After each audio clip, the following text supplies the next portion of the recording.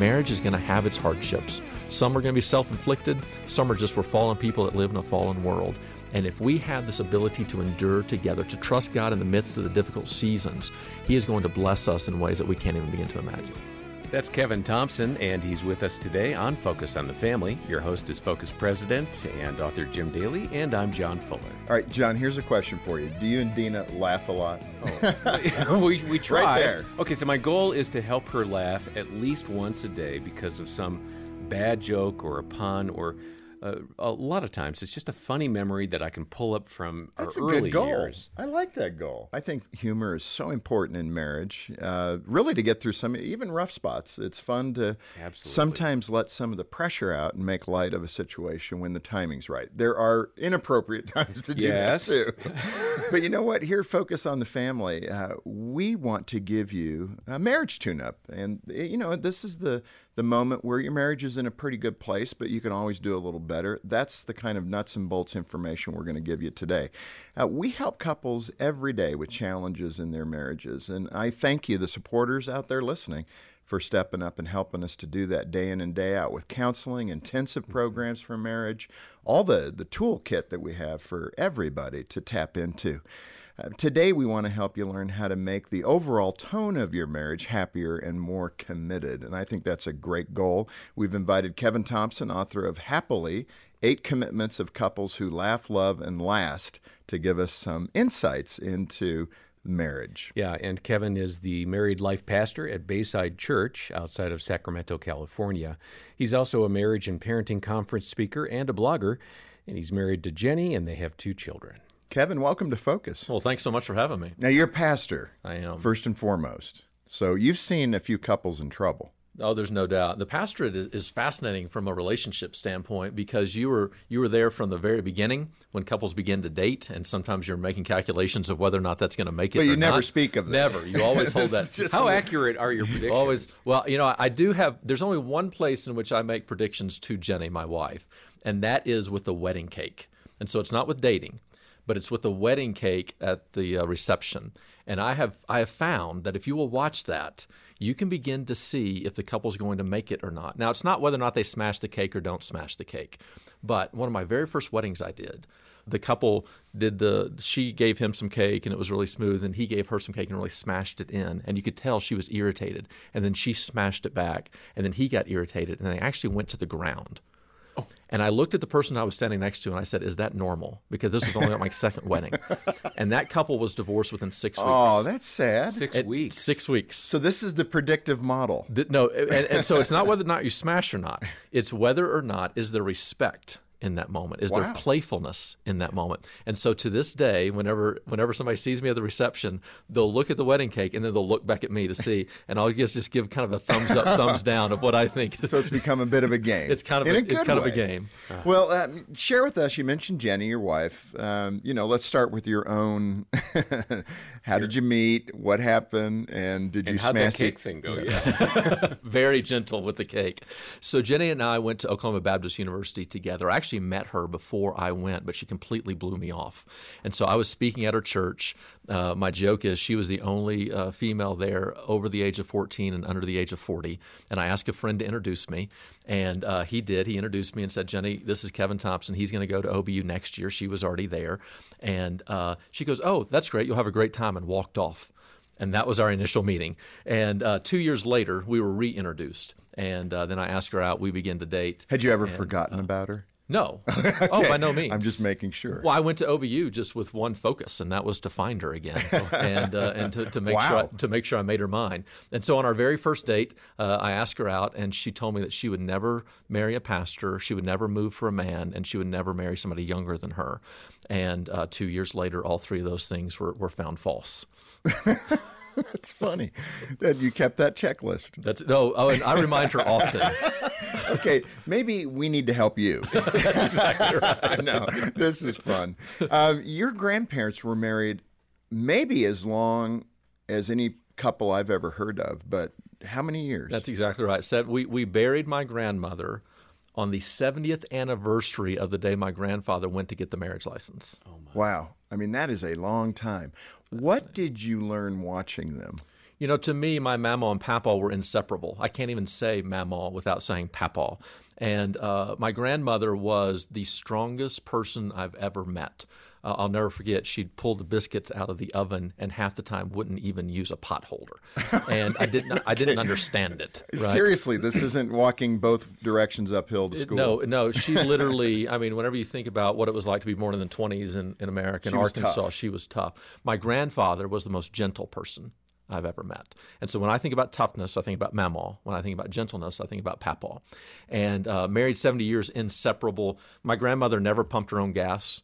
Papa wouldn't let her. That was his job. Right. And I don't think my grandfather ever poured his own coffee. That's what Mama did. And so they had these very traditional roles, no doubt, that a lot of those were generational and all those kind of things.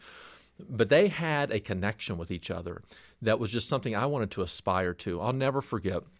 We do the funeral, and I'm standing there looking down at my grandmother, and somebody comes up and looks down, who was very close with her as well, and she looks down, and this person said, man, 70 years of marriage, they were lucky. And I thought to myself, how true is that? They were lucky. But then I got to thinking, you know what? They kind of made that luck. They kind of made some choices here that it wasn't just a flip of a coin. It was literally the flip of a will, where they chose to be committed to each other. And yeah, they were lucky, but they also were born in the midst of depression. They also went through several wars. They also had the trials of raising kids, of going through economic depressions. They were lucky in the end, but I bet you it didn't always feel lucky. So I just began to investigate, what is it that really made this for them? And they were people of tremendous faith. And the more I got into it, the more I began to see in many ways they lived out the kingdom ethic within their marriage. And to me, you think about it, God's kingdom, what we're going to experience one day in heaven, the kingdom ethic is laid out in the Beatitudes. Yeah. Well, if that works for the kingdom, why doesn't that work for marriage? Okay, you know, there are hundreds of thousands, millions of people listening. Is happiness in marriage attainable? Absolutely. And I don't know what the percentage might be, but there's going to be a large percentage of people that don't feel that. No, and understandably so. And by no means do I ever think that happiness is the ultimate goal. I think that's one of the great struggles with modern life, modern viewpoints of marriage, secular viewpoints of marriage, is they think that personal happiness is the number one goal. And so if I don't have it, if I'm not experiencing it, I just need to find somebody else and move on and go in some other way. I don't think that's the viewpoint at all. At the same time, in the church, if we're not very careful, we can deny the presence of happiness in a marriage and just say, well, I'm just called to suffer for the Lord, and never experience the fulfillment of this relationship of what it could possibly be. Whenever you think about Jesus, don't you think he was happy? There's a joy there that is clear. Clearly, suffered in unimaginable ways, had tremendous feeling, obedient, no doubt. But there was this sense of joy. You picture Jesus with the children, right? You picture Jesus even with women as they were looked down upon in that society. Right, the sinners. And just giving them a sense of life in some way. I don't think happiness is the ultimate goal of a marriage, but I do think it is the natural byproduct that comes when a couple is committed to each other and finds joy in the Lord. No, that is good. You use a term in your book, contagious, that divorce is contagious. I don't like that. But tell me why you chose to use that term. I don't like it, but I don't doubt it. Right. Because I see it in churches. I see it. We'll have Sunday school classes, home groups, where there'll be a series of divorces that all of a sudden happen. And I think it's the concept. It could be the concept of divorce oftentimes is the byproduct of a series of poor choices. And so if you surround yourself with people who are making poor choices, you'll probably make some of those choices as well. That's a good observation. And that influence that men and women have on each other. I mean, that's what you're talking about. Oh, no doubt. And by no means do we ever want to see somebody struggling in their relationship, oh, they're contagious, we got to stay away from them. By no means am I saying that. Right. But what I am saying is you have to show some intention within your own relationship to make sure that you also, as you're ministering to people and being friends with people who are struggling, you're also strengthening your own relationship by surrounding yourself with people with good marriages. No, that's good. And it's a good way to think of your friendships and what you want to develop in the way of healthy friendships. All right, let's get to it. You identified 8 commitments from the Beatitudes, of course, found in the Gospel of Matthew. Touch on each one of those 8. just lightly and tell us why it's important to demonstrate, for example, humility in marriage. It all begins there for me. It's blessed are the poor in spirit. Jesus is basically saying, blessed are the spiritual beggars. In God's kingdom, there's a value to recognizing that you don't have it all and that you need help. Where else does marriage begin? But then with this recognition of, I have no clue.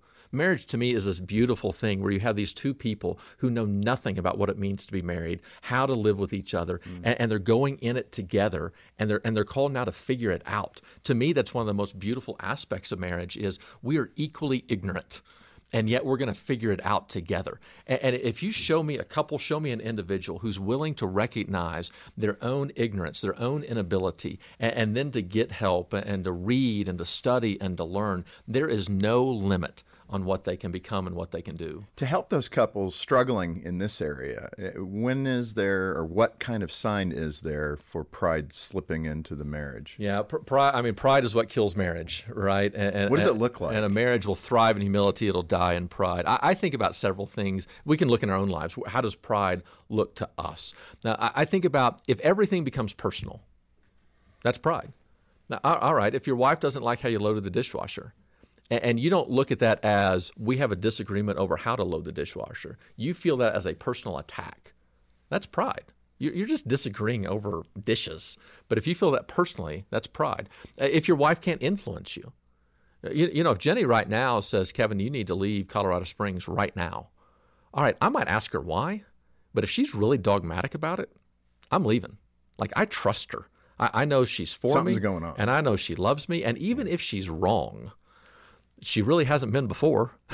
And so I'm out of here. But for a lot of people, their spouses cannot influence them. Their opinions are what their opinions are, and their spouse has no say in that. That, to me, is an evidence of pride. Yeah.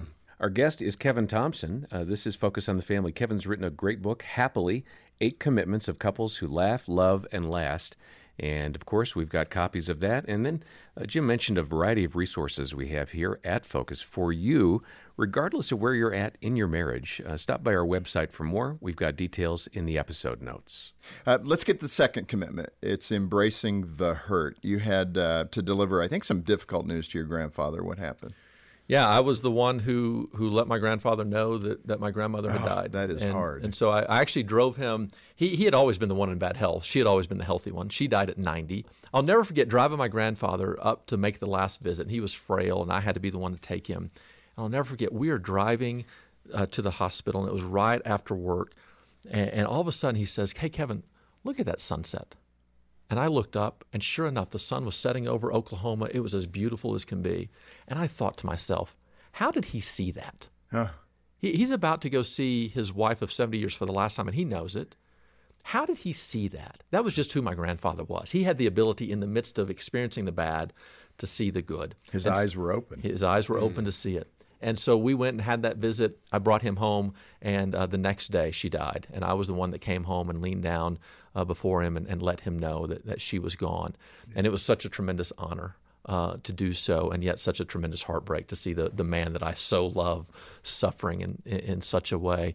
And yet this idea of within love, there comes this hurt and this pain and this sorrow. And we live in a time and a society that avoids that at all costs. You know, back in the old days, you lived out on the farm. Animals lived and they died. You were there for birth. You were there for death. When a loved one died, the body was kept in the home. The funeral was there. The visitation might be there. Now we are distanced from all of that to such an extent that people get very uncomfortable around discomfort and around pain. And this is the chapter that surprised me the most about the book. This is one of the reasons I love to write, is you always hit on something. It's not that I have all this knowledge I'm giving it. It's I'm out there searching. God has put truth in this world. I'm searching for it. And this is something I would have never have thought of that can create a healthy marriage and actually lead to happiness. But the idea that we are fallen people in a fallen world. I'm a broken person. I can never fully be the spouse my wife deserves. She can never fully be the spouse that she wants to be for me. Marriage itself is going to disappoint at times. But as we lean into that, recognize that, mourn that, it actually empowers us to appreciate the good that we have. Mm-hmm. And yet if we are constantly denying the sorrow, the sadness, the heartache, we are actually in so doing also denying the joy and the gratitude and all the good things that are there. This is the chapter that, in my opinion, every single person needs to read, because I think it's an idea that I've never seen before. Yeah. Kevin, number 3 would be to avoid both apathy and aggression. I mean, this probably hits a lot of people. So what do you mean?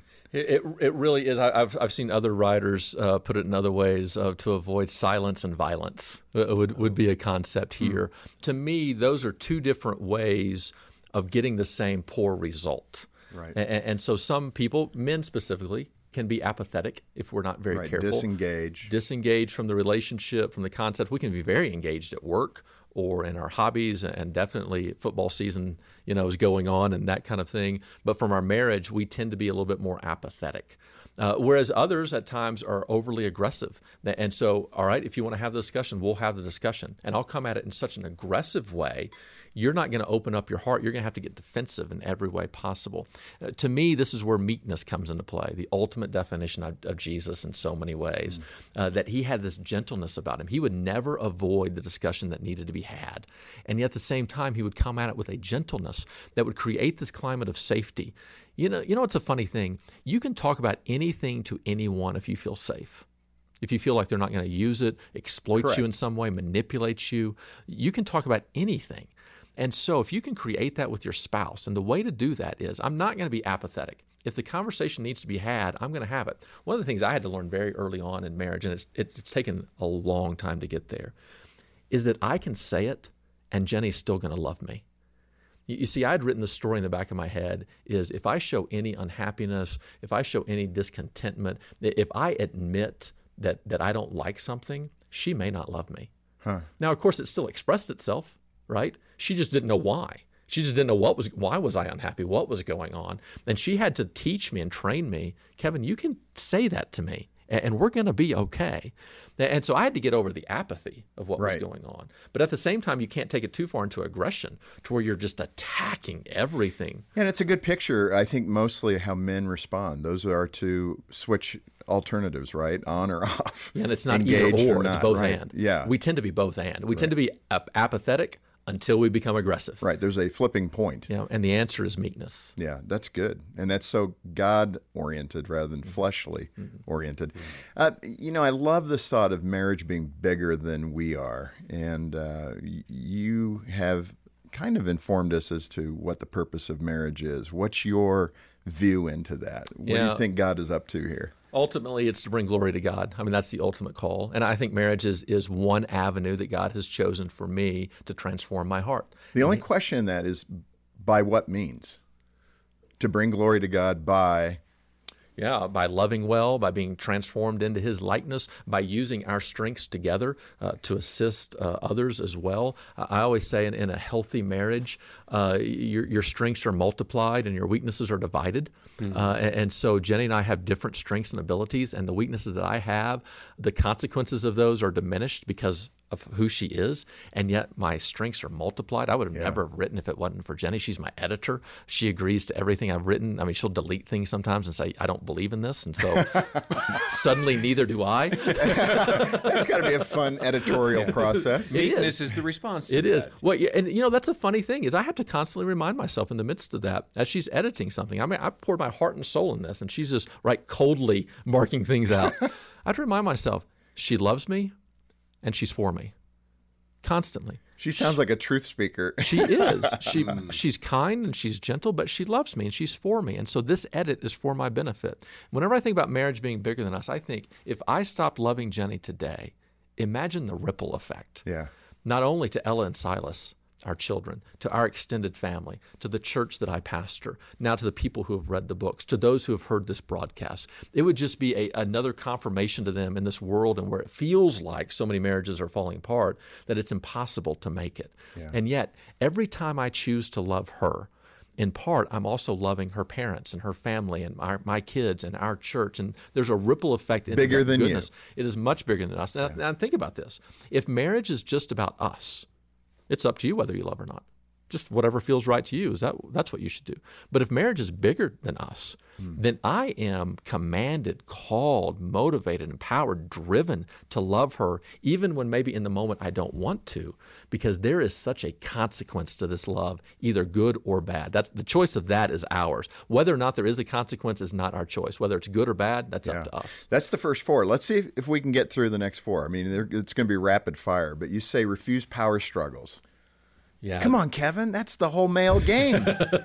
That's the whole marriage game, to be honest. I think actually this is an area where many women are playing the game and they don't even realize it. That may be true. And so the idea of the cold shoulder, the idea of oftentimes bundling sex and making it into a power play rather than an actual aspect of what the relationship is all about. And this is where mercy comes in. And if you have received mercy from God, you have recognized your own sinfulness, you know that you need to be forgiven, so you're going to be quick to forgive your spouse. And it's giving of one another. I mean, that's what that's describing. There's no doubt. And it really does go back to the very first beatitude. I mean, think about this. If you recognize that I'm poor in spirit, that I'm a sinner, and I am now mourning my sin, so I'm operating in meekness where I'm dealing with all of this, and yet marriage is bigger than me, then suddenly giving mercy becomes much easier because I realize how much mercy God has given me, and I realize how much mercy Jenny has given me. That's good. Okay, next is live in truth.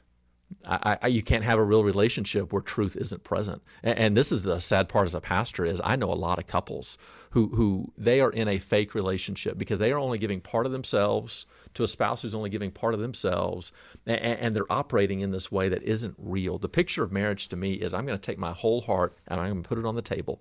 Jenny's going to take her whole heart, put it on the table, and then those two hearts are going to interact. Well, that demands from me now transparency and honesty and truth, a willingness to admit my faults and my mistakes, to get help where I need to get help. Now, this isn't a cold kind of bluntness of I'm going to say whatever it is I want to say in the moment. That's not truth.